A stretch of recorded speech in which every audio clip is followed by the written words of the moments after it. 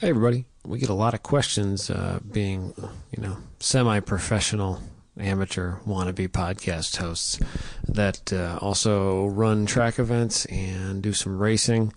We get a lot of questions from everybody in the track community and stuff like, what's the best part for the job, how to put my car together, how to route harnesses, what should I buy, helmet, suit, Nomex, anything, stuff like that. When it comes to safety gear, very, very serious questions, and we want to give you guys good answers.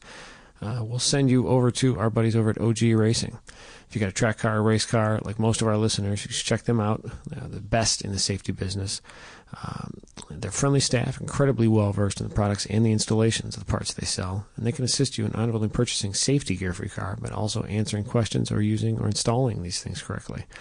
Harnesses, nets, suits, helmets, shoes, and driver gear aren't all they sell. They also carry a huge array of trackside gear and car parts, scales, fuel cells, gauges, stuff like that. So if you guys need anything, if you got any questions, give them a call. Super helpful staff, been easy to deal with in our experience, and really a lot of experience there. 25 years in business and probably hundreds of years combined experience in their staff. Racers themselves, and they're here to help. So give them a call, 800-934-9112, or check them out on the web, ogracing.com, 800-934-9112, or ogracing.com, and tell them Slip Angle sent you.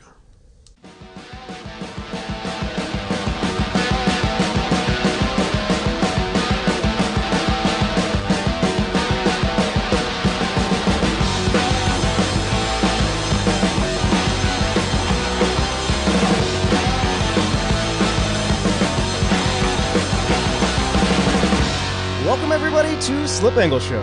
I'm Austin Cabot, and today I am at Bonneville Salt Flats for the beginning of Speed Week in 2017, sitting in a brand new Ram 3500 with the Cummins and the AC blowing with Mr. Tom Odell. How's it going, Tom? Good, Mister. That was my dad. Mister? I'm just Tom. Okay. I'll just call you Tom from now on. Just call me Tom from now on. All right. So, yeah, actually, Anthony Magagnoli hooked me up with you. Scary, isn't it? Yeah, very, very scary. But come to find out, I actually met you back at Gingerman Raceway for Grid Life. Yeah, Grid Life. When back we had in June. Yeah, when we had the Fiat 124 there with Kevin Wesley and Colette Davis and Sarah Price. Yeah. Yeah, that was a pretty cool event. Yeah, the Fiat 124 rally cars. Yes. So those things were pretty awesome. I remember on Thursday before the event started, you guys had them in the tech shed. Yep. And me and Adam Jabay were kind of milling around. I was surprised at just how much technology is crammed into those cars. There's a lot. I mean, they are purpose built. Purposely built car to run against the Porsche in the FIA GT series, rally series in Europe. 124, and they're 2-liter, and they do about, I don't know, maybe 300 horsepower turbo sequential shift. Right, now that's not the factory motor for that car, right? Oh, yeah, it comes basically the Well, car. sorry, for the factory 124, like the street cars. It is basically, except for the turbo. The turbo is a Mopar that you can get from Mopar out of Fiat Abarth, Italy. Oh, really? Oh, yeah. Huh. Oh, yeah. I mean, I have a bill of material that you could take a car, a normal 124, with a bill of material, order those parts. The Turn top, it into that. Oh, yeah. The top is basically, there's a part number for that top, which looks like our convertible, which actually looks better than the Mazda. But anyway, yeah, I mean, it's a purposely built car. And we took it after Grid Life, which you were there, and I met you, like you say, and we took it to Mount Washington. Kevin Wesley in the Kumo 124 Fiat Abarth rally car did 14 seconds under the track record, set a new track record, and won the event. Wow. Colette, Overall. Wow. In the class. In the class. Okay. Which is rear-wheel drive. 2-liter and under? Yeah, rear-wheel drive. Okay. Sarah had a problem with the engine. She didn't do bad, but she had a little engine problem. We're still diagnosing it, looking at the data and stuff like that. But, yeah, I mean, it was a fun time. I think my next time that I will see you, hopefully, we're going to go to Grid Life Atlanta. We're going to take the Viper. Right. and the Fiat. I think the Fiat would be on display, but we're going to run the Viper In the Time Attack? and the Time Attack Okay. at Grid Life Road Atlanta. Right. So hopefully we can do pretty good there. Yeah. No, looking forward to seeing you guys there. You know, the more that I talk to you and the more that I see the different programs that you run for Fiat Chrysler, Well, I don't know if I run them. you help Facilitate. make them work. Facilitate. Yeah, there you go. So, but you know, you guys have your hands in a lot of different things. But the more that I talk to you, the more that I realize you have a very, very strong background in the motorsports industry. Well, you know, this is my second career. My first career, I went to college. I went to NAM, spent 2 years in NAM, 6 years in the Marine Corps. I was 2 years in 8th and I Marine Barracks, Presidential Honor Bodyguard, Silent Drill Team, combat wounded veteran, and then so I went to school. And then in the first career, I worked in the environmental, like like hazardous material and stuff like that. And I got hired to California, moved to California, and started racing in California, Formula Fords and stuff like that. And so that was like when Riverside Raceway was still around. I used to race Formula Fords and Sports 2000s up around Riverside. Okay. This was like we were sponsored by a company. Well, I'll give you a story. We were out at Riverside, and we were sponsored by a company, by IT Corporation. And I was a foreman for the company, and we had a car on display, and this lady came up, an older lady. It was a Formula Ford Chrysler 32F. I mean, you guys can go back and look, but Chrysler 32F was probably one of the best Formula Fords that was built. And she came up and she says, "Can I get in the car?" And she was, how to be nicely said. What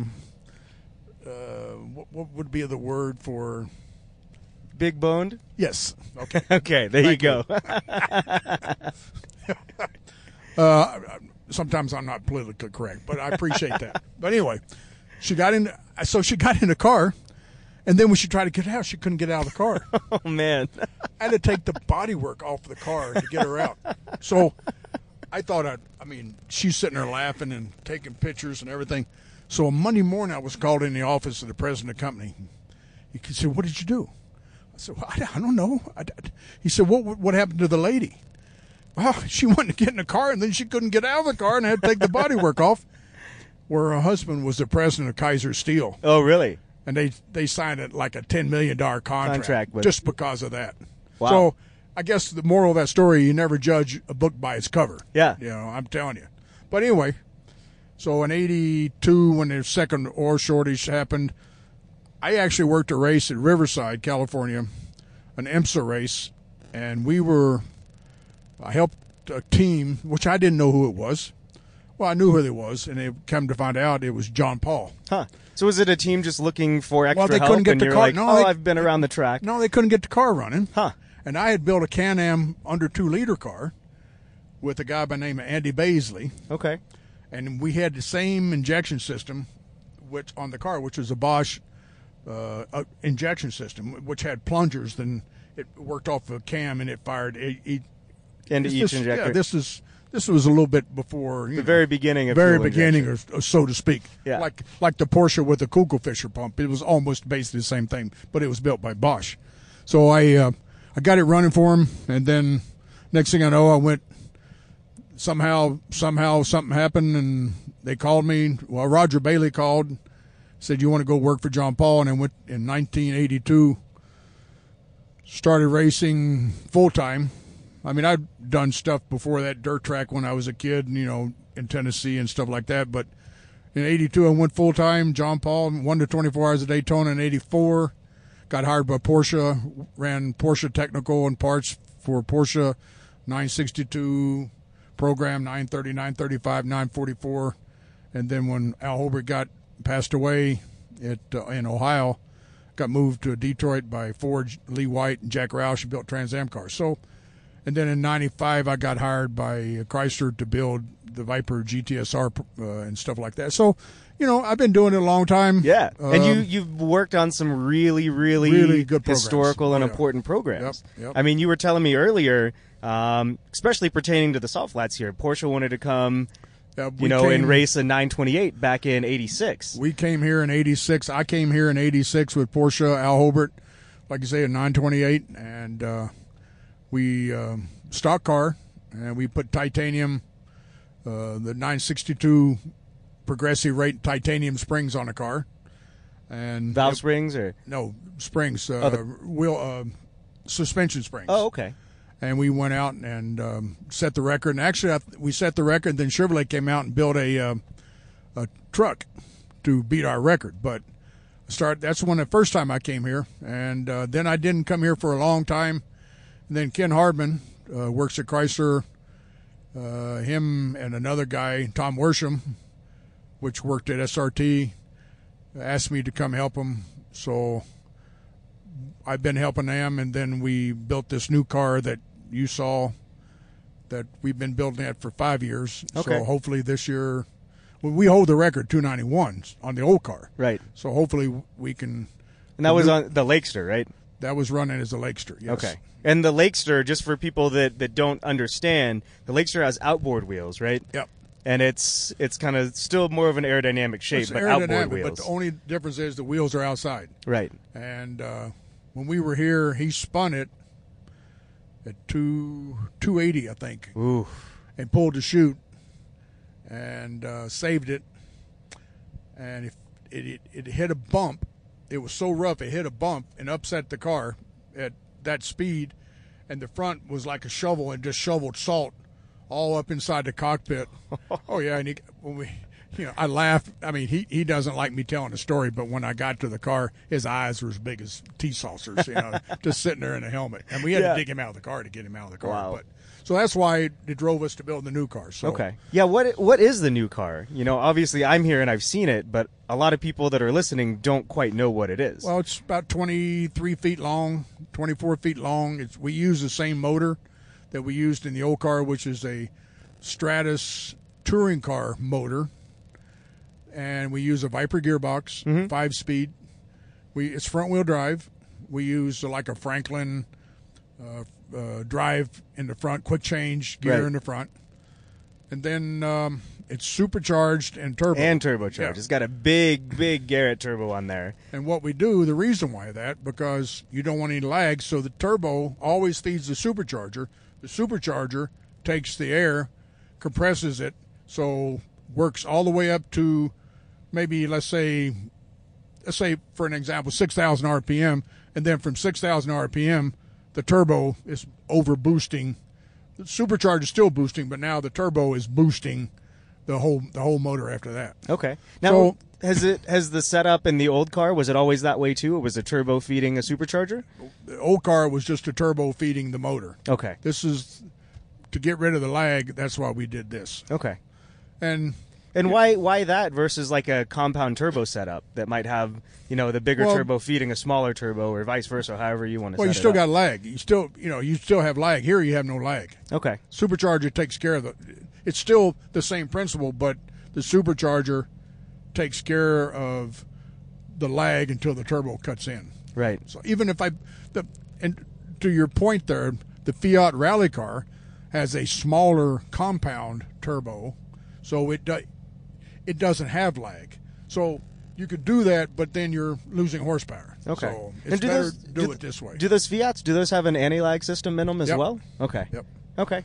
So Fiat has anti-lag, but here again, we just kind of figured this is better, and we can still make a lot of power with this setup. Right. So now you were telling me earlier that the Streamliner body, when you guys aero tested it, it's slick. Yeah.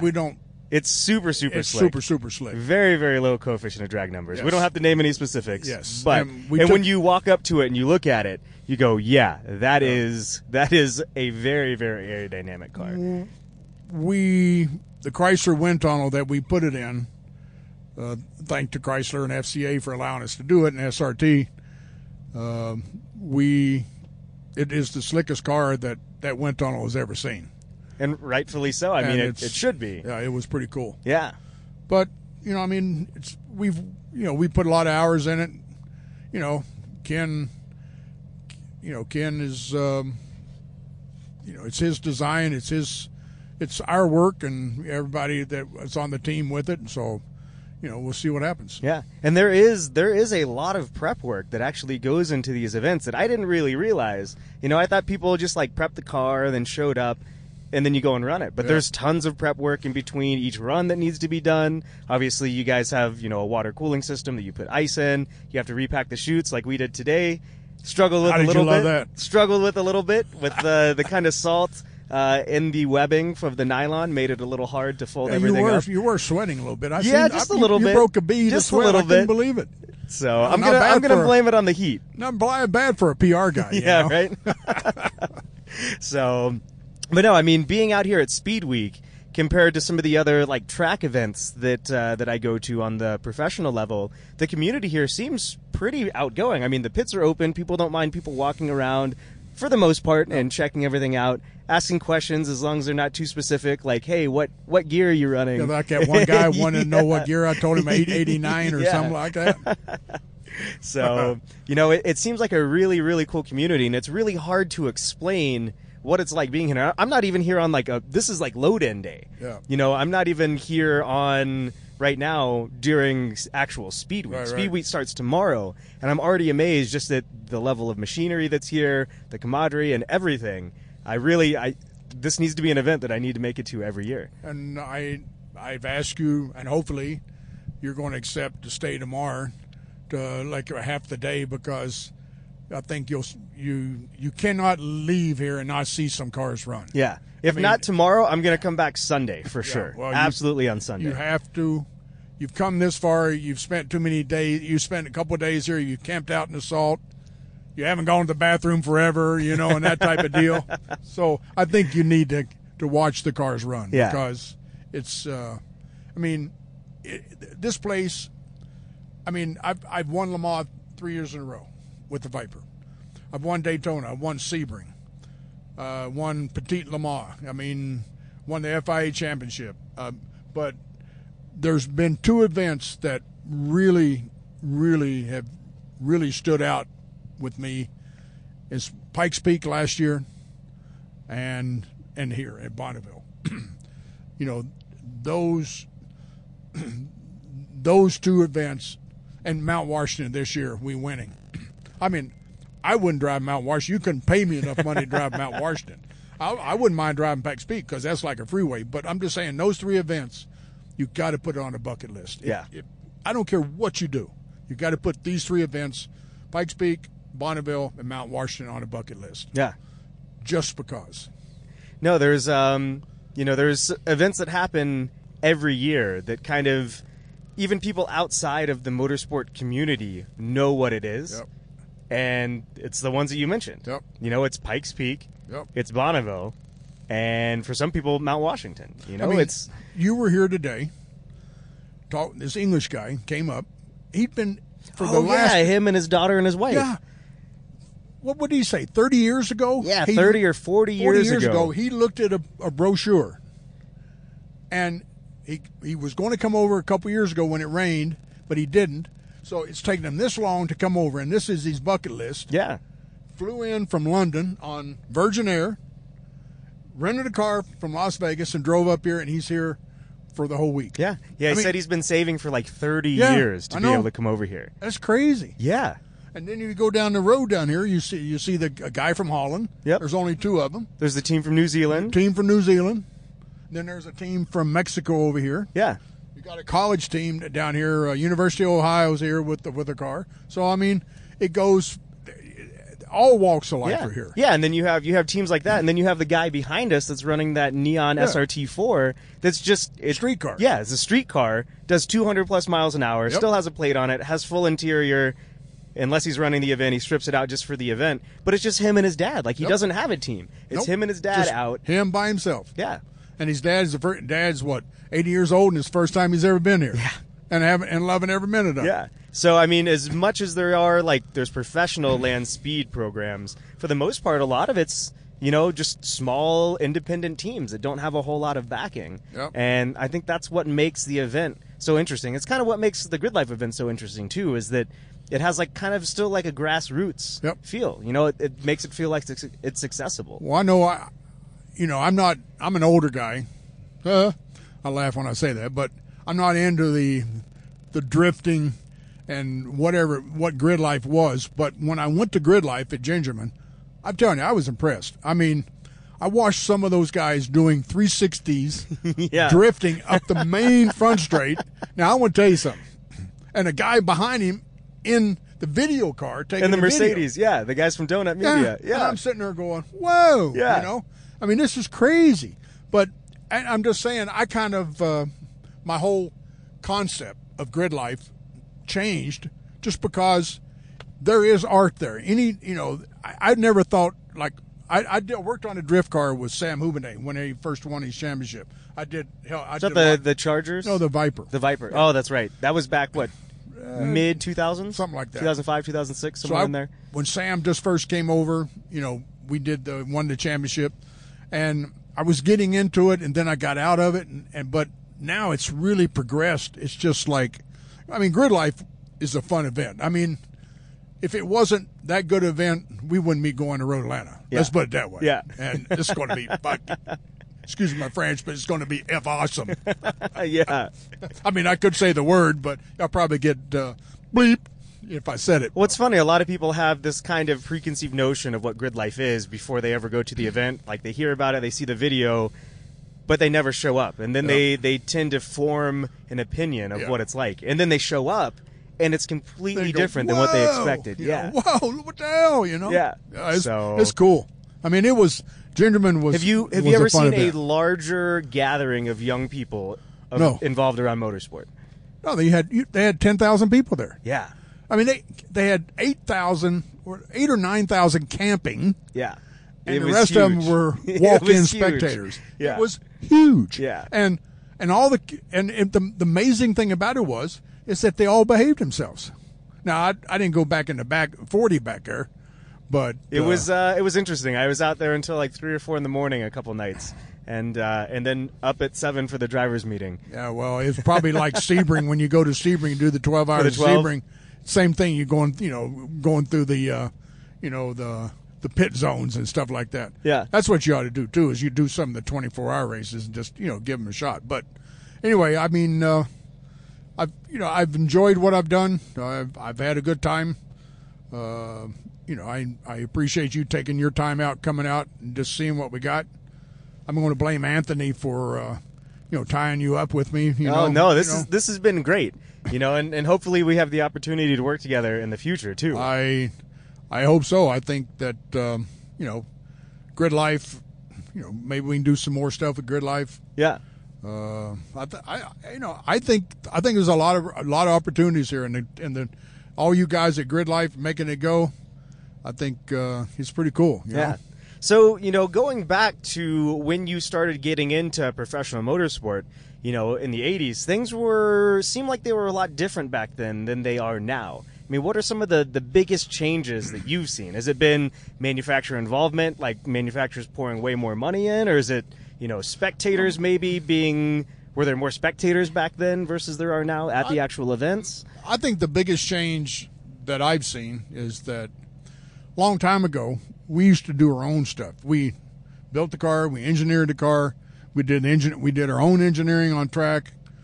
I'll give you an example. At 12 hours of Sebring, working for Aston Martin, we were sponsored and by Apache Boat, and one of the guys came in and tore the whole front out of the car, off the front nose.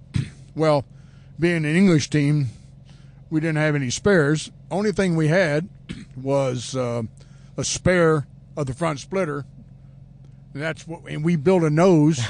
Woody, a guy that worked for Aston Martin dealership in West Palm Beach, came over, and me and him built a nose out of cardboard and cardboard boxes so we could go race. Really? And painted it. Really? Oh, yeah. Did you fiberglass over it, or was it still just No. cardboard and fiberglass? Cardboard and fiberglass. Laid it up and went out and ran. I think we finished 3rd or 4th overall, and it was pretty cool. But I think what's happened, and the other thing, March, long time ago, there used to be March used to build GTP cars, and a lot of guys, owners, would buy the March car. Then when you bought the March car, you got English mechanics.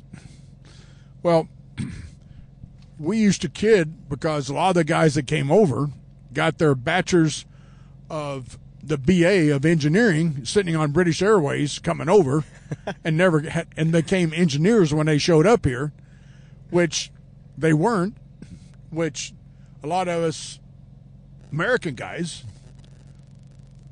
and then everybody says, well, you got to have an engineer. And don't get me wrong, electronics, the Motec, data acquisition, all that stuff, we never had that before. We had stopwatches and the car feels like it's doing this. Judy Stropoulos used to stay up 24 hours for the whole race and could actually tell you everything, clocking and tell you where your car was. And you could go up to her. Even IMSA, when you run IMSA 24 hours at Daytona, would take her timesheets. But now everything is electronic. So I think the big thing that's changed is, you have college degreed engineers. Some of them are good. There's a kid that I worked on his dad's sprint car. Ryan now works at Ganassi. Great kid. Great engineer. And there's, we at Chrysler we have a bunch of engineers that are great. But the electronics, the data acquisition, that's the big thing that's changed. That if you don't have a college degree, or you get lost, or if you don't have the knowledge behind it, it's going to be hard to be competitive. Yeah. So, on the engineering side, something could theoretically work on paper, but when it's applied, it doesn't really work that well. That's at why all. they keep us old farts around, so that when they apply it, we can tell them it doesn't work. Yeah. There's a guy at work, young guy, and Jeff was the CIE whenever I started at Chrysler, and he came up and he said, Tom might be a crusty old fart, but sooner or later we got to do it his way. And it's just from experience. That's just the experience. You still got to have the experience. Yeah. And believe me, there are some fantastic young engineers out there that know their shit, but sometimes they get carried away that they might think they're the only one that knows anything. But I don't know. I think that's the biggest change. And believe me, I know my place. I'm not complaining. But guys, if you want to really get into racing, you need to get that college degree, get the experience, and go from there. Don't think that you know it all, because I guarantee you don't. There's always something new to learn. Just like when you're on the track, no matter how fast you're going, you can always go faster. Yep. Always go faster. You can make some tweaks here and there. Always go faster. Yep. So, but to me, that's about the only thing that's changed. Hard work. It's always been hard work. I've had people tell me, "Well, you've never had a real job." Yeah, really. Sounds to me like you've had the best job. You were telling me before you were flying back and forth to Europe every 2 weeks. And when we raced in Europe, and then we had the customer car program, we had Chrysler engineers, and we would go over there and support the Orica. Orica used to run our cars in Europe, and we used to put the kits together and ship them over there, and Orica would build them and race them, and we had like 10 or 15 customer teams in Europe. And so it's, knock on wood, I still like my job. I guess you can kind of tell somebody what my intensity level. Oh, I love it, man. But I absolutely love it. It's pretty cool.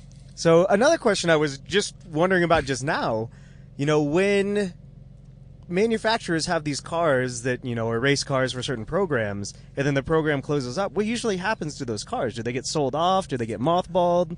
Or does it just depend? You want to cry? I'm sure they get crushed or cut up and crushed. Most of the time they get crushed. Man, that makes me so angry. There has been only a few instances that we've sold cars to collectors or to people. Right. But 9 times out of 10, the car, it's a liability. The liability. Yeah.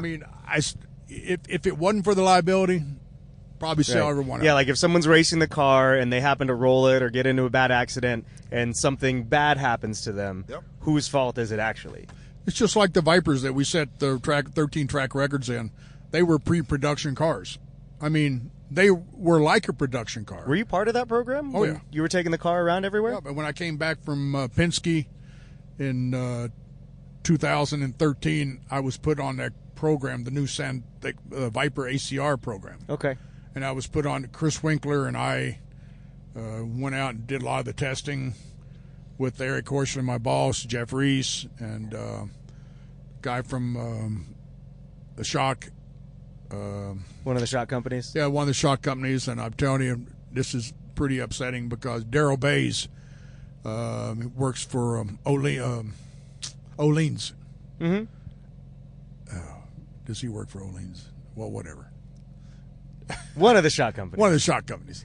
So we went out and tested. We tested at Indy Motorsports Ranch, TMR, VIR, Bakersfield, a lot of places. And I mean, I can even show you all the data. I still got all the notes and everything. But we come up and we did 13 track records with it. Those cars, you really couldn't. They were pre-production and they were sold to a collector. But they'll never. You can't with the thing that you can never title them and stuff like that. And that guy will never do that. Right. You know. I mean, It was sold to like a trusted collector. It wasn't just some guy that came knocking. They'll never sell. It's a trusted. And they won't collector. turn a wheel on the No, track. no, and- no. Yeah. No. Okay. So- Yeah. So that was just something that like I kind of had in the back of Yeah. my head. I don't know if you saw recently. It looks like unofficially, the Viper did a new track record at the Nürburgring too. Don't know if it was an FCA program. I think it was an independent effort or a crowdfunded effort. Yeah, but- that's an independent. They did a 703, I think it yeah. was. But still and I think- very, very impressive. Yeah, well, I think they're still going to do it again. Yeah. That was just one day, and I think there was some issues, or I don't know what it was. Right. No, But- one of our friends that's been on the show before, I guess he got behind the wheel of one at Mid Ohio. Oh, really? That's yeah, cool. an ACR. That somebody was letting him drive and ended up doing like a 129 at Mid Ohio. No way. Yeah. So It was awesome. The Viper ACR was it's a hell of a car. Unreal And Tom gets out every time because he does some of the marketing events, like the ride and drive stuff for FCA. And he said that car is literally one of his favorite cars to drive.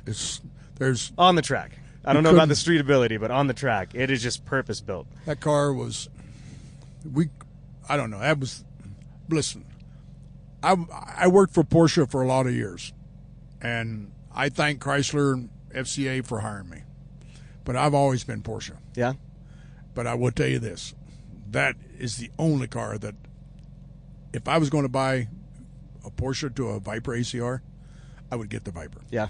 I'm telling you can't for a purposely built car. Awesome. What was it like working for Porsche back in like the 80s heyday? Back before like Porsche, you didn't see very many Porsches driving around on the street. It was still kind of not that Porsche's not unique anymore, but it was still a very like small community, very, very dedicated to racing. I mean, they're still dedicated to racing, but back then that's when they came over and started doing a lot with the in the 80s in the 962 States. program. Yeah. Well, basically, the reason why I got hired at Porsche is that I worked for a South African team, Creepy Crawler. And in 1984, I actually worked, one of the drivers, Sarl van der Merwe, was the driver that I met at Momo when I worked at Momo with Alice McNeil. And this was 83. Okay. So Sarl then goes out, and they started a new company. Well, they started a racing team from South Africa called Creepy Crawler Racing. Huh. And it was located in Miami, Florida. Yeah, because I can imagine there's not a whole lot of road courses in South Africa. No. But what happened, the apartheid, this was right before the apartheid took over in South Africa. So basically, a lot of your big companies went racing because the way the rule was, you could take 95% 95 or 98% of your advertisement budget and take and use it for advertisement. Huh. Anywhere in the world. Anywhere in the world. Huh. So they were taking it. I'm just telling you, that's what happened. Yeah. But anyway, I was on the team, and when we won, the Andretti showed up with the first 962 ever, which was Bruce Levin's car that he bought, but Porsche got to use it to come to Daytona 24 Hours, 1984, with the Andrettis, and we had Sorrel Vandermeer, Tony Martin, and Grant Duxbury, and we beat them. Actually, we actually sat on the pole. I can remember going to the Porsche truck. They had 13-millimeter titanium nuts that was around the gearbox for weight. Well, I took them off and just used regular aircraft because damn things were so expensive it wasn't funny. Yeah. So we replaced all that, and the German mechanics come over, look at the car, and go, I'm not going to work. Well, they broke. I didn't.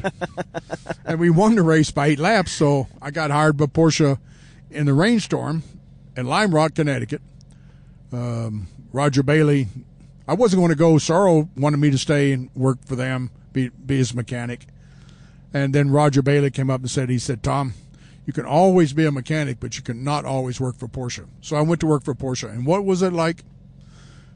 I'm telling you, I go to Weissach for the Porsche Cup. They would let me go into, that's when we were in Formula One. Porsche was in Formula One. I got to go look at the Formula One motors and and the guys, here's an American, and it was just like, it was awesome. I mean, Dr. Porsche came up to me and shook my hand. Dr. Ferry Porsche. Wow. Oh, yeah. And the German counterpart that was in the States, couldn't believe that Dr. Porsche shook my hand. It says, wow. Oh, I hear you're the American that's in the United States. And it was awesome. Yeah. I mean, working for Porsche, especially back then. I mean, there was so much going on, and Porsche was just pouring tons and tons of funds, engineering into everything. It was fantastic. I got to ride in the Paris-Dakar 928 in Weissach at the test facility. And then I got to go to, matter of fact, I went to Lufthansa and brought the first truckload of 928s back to Warrington. And come to find out, they got confiscated by the customs. And Al says, how'd you get them out of customs? I said, I don't know. I just took them. And then they showed up, and we had to impound them because they couldn't pass the rules for the door, for a crash. So, okay. But it was working for Porsche. I bled Porsche blood for a long time. And I think there was some guys said that I was probably the most knowledgeable Porsche guy in the United States. Really? For a long time. Huh. But it was, working for him, there was a lot of fantastic Porsche people, a lot of people. The camaraderie working for Porsche, the people that race the cars. It's an experience you can't describe. Yeah. It's just like being in Bonneville. You can't describe it. You have to experience it. You have to do it. Yeah. So, So, but it was great. And I know last night you were telling me, too, that at one point you were a crew chief for Lynn St. James, right? Yeah. When Hobart got killed, I got moved to Roush. Lee White hired me, and Jack hired me at Daytona and moved me to Michigan. And she was a fantastic lady. I enjoyed working for her. That's when she had the Secret Insure Mustang. Mm-hmm. And I had a guy working with me. His name was Ray Gonaglia. He was just a young kid. And we built her a car. And it was Dorsey and a few other people were jealous. And some of the mechanics at Roush got mad because Lynn had a great car. Oh, yeah. And, she was a good lady. I mean, that girl could drive. I mean, you give her a car, she could drive. Yeah. I mean, yeah, she was pretty cool. And I enjoyed that. I got hurt in Ohio, and then Jack kind of, when you get hurt on a race team, sometimes it's not too. You're not as useful to them. Yeah, you're not a favorite son anymore. Get put out to pasture a little bit. Yeah, and I hurt my back, and got medevaced out, and then went home and went to work. That's when Mr. Patrick called up and went to work for Roger Bailey and Mr. Patrick on the Indy Light Series. So, but Lynn, she was pretty cool. Yeah. I mean, talking about getting hurt, it reminds me of some physical stuff that you were telling me about, how you actually got hired into professional motorsport out at a race carrying tires around and throwing them up over the wall. well, I don't know. That was an interesting story for me. Yeah, we were running a Grand National when I lived in California, and I was a lot younger. And Steve Anderson, XA Cabinets, I mean, he knew the track, and we were running a Camaro. And we came in, we were all psyched up. We were running third place. I mean, we had to tape over the brake lights because the NASCAR guys never knew what brake lights was. They almost crashed going into turn 9 at Riverside. So we were all pumped. We were leading third place, and everybody was saying how these guys, how can they do this? Well, Steve knew that, he knew the track. So we came in, and this was when we had the big, not the lightweight steel rims, and I was in pretty good shape. So I got one in either hand on the pit wall. Car comes in, I set the tire down in the left rear and come in the left front, set the tire down, and helped the guy change it. And then I don't know why I did it. I threw the tire, and it went over the wall and hit the ground and bounced. And I remember watching it bounce, and then I was doing whatever. And come to find out, Junior Johnson was standing there. He stopped the tire, and I go back over the wall, and he comes up, and he goes, big wad at the back in his mouth, and spits it on the ground, and said, "Boy, you need to come work for me." So I could have gone into NASCAR a long time ago, but I was, I had a job. And this was before the 81, so the economy was still good in California. So, but that was just some of the things that happened. So yeah. No, speaking of NASCAR, you were showing me a video earlier of a machine that you developed that would actually weld, NASCAR Cup car chassis together. CO2. Yeah. The CO2. Yeah. Which was pretty interesting to me. I mean, that seemed like a project you said that went on for a long time, and they still use it. What happened is that Kent Lassen worked in motorsports, and I kind of worked for Kent Lassen. So we came up with this harebrained idea. We're a manufacturing company, so why don't we consider making a robot cell that we could actually weld center sections of the car of tomorrow. This is when the car of tomorrow just came out. So we put together a plan, go to the powers to be, and they authorized it. So that was a 4-year program. Our chassis that we welded, we cut, and we did like you would build a regular car. We had all the checks, fixtures, everything. And we used a Fanuc robot with the Lincoln welder, and we developed this cell that welded all the Dodge Motorsports. And at that time, we had a lot of teams. We had Petty, we had Ganassi, we had Penske.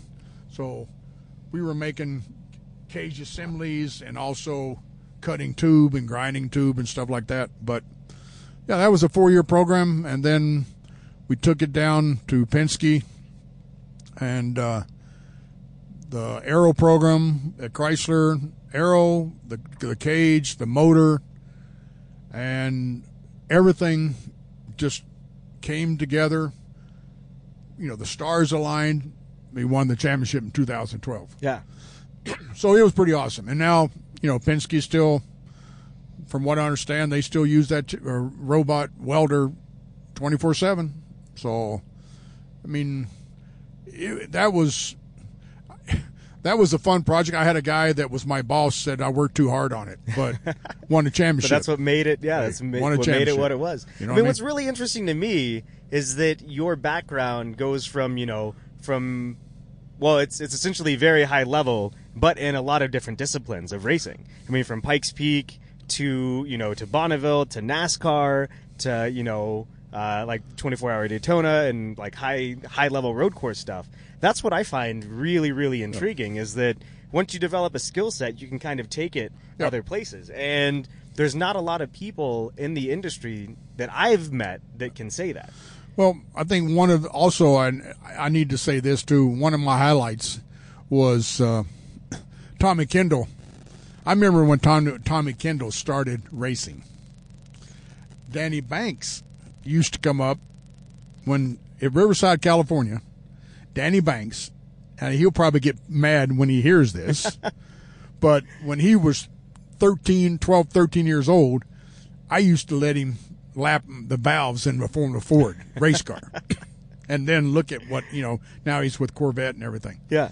But Tommy Kendall, I remember when he started racing the Mazda in California, he had the go-kart Malibu Grand Prix as a sponsor. Mm-hmm. I remember with Tommy when he started that. Well, a few years ago, I built a Trans Am car for Chrysler. And Tommy was our driver. And he finished, I think, second at Brainerd. So I looked at him and I said, Tommy, my career is complete. Because I remember when you started, you haven't been on a podium in 15 years, and you got on a podium. Yeah. I'm not disagreeing with the disciplines that is there. Like I've taken the discipline in different directions. But I'm going to tell you, my career, if I had to do it again, the only regret that I have is that you have to commit to it. Most marriages don't have the commitment. Right. I've been married to the same lady. I met her in college, took her to a drag strip, shifted gears on her kneecap, married a year and a half later. Could she fit in and get out of a Formula Ford? Yes. Okay. Still. And she's a fantastic lady. Got 2 kids, Chad and Stephanie. She raised them because I was on the road. If I had to do it again, I would probably might have chosen something different, but I didn't. And she's put up with you, man.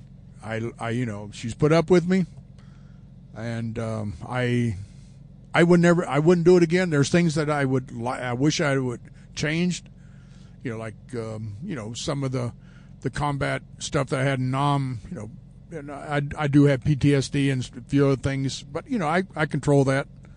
But it's just I love what I do. I don't, and I'm not afraid to tell you that either. Yeah.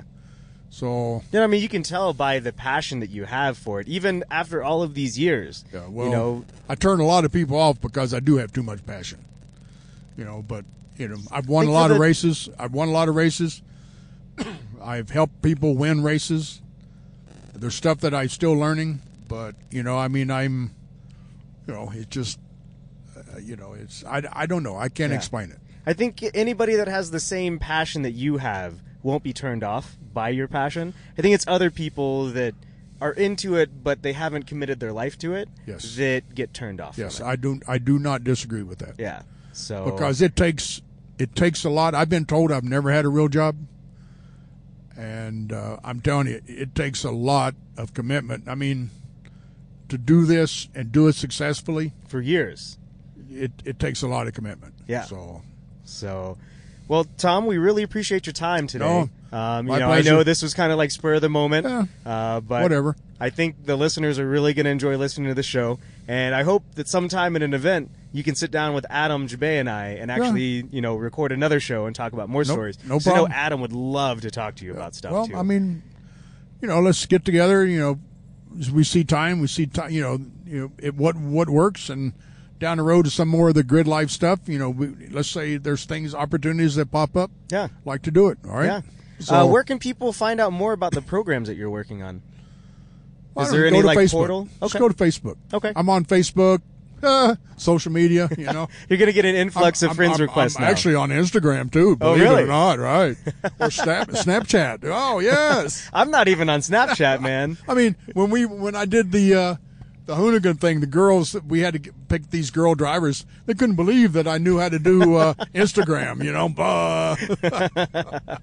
but anyway, yeah. I mean, it's been nice. Been nice meeting you, and good luck to you in your career. Yeah, thank you. And best of luck to you guys this weekend. be careful on that motorcycle. Oh, dude. I will. All right. All right. See you, buddy. Thanks, Tom. Yeah, bye.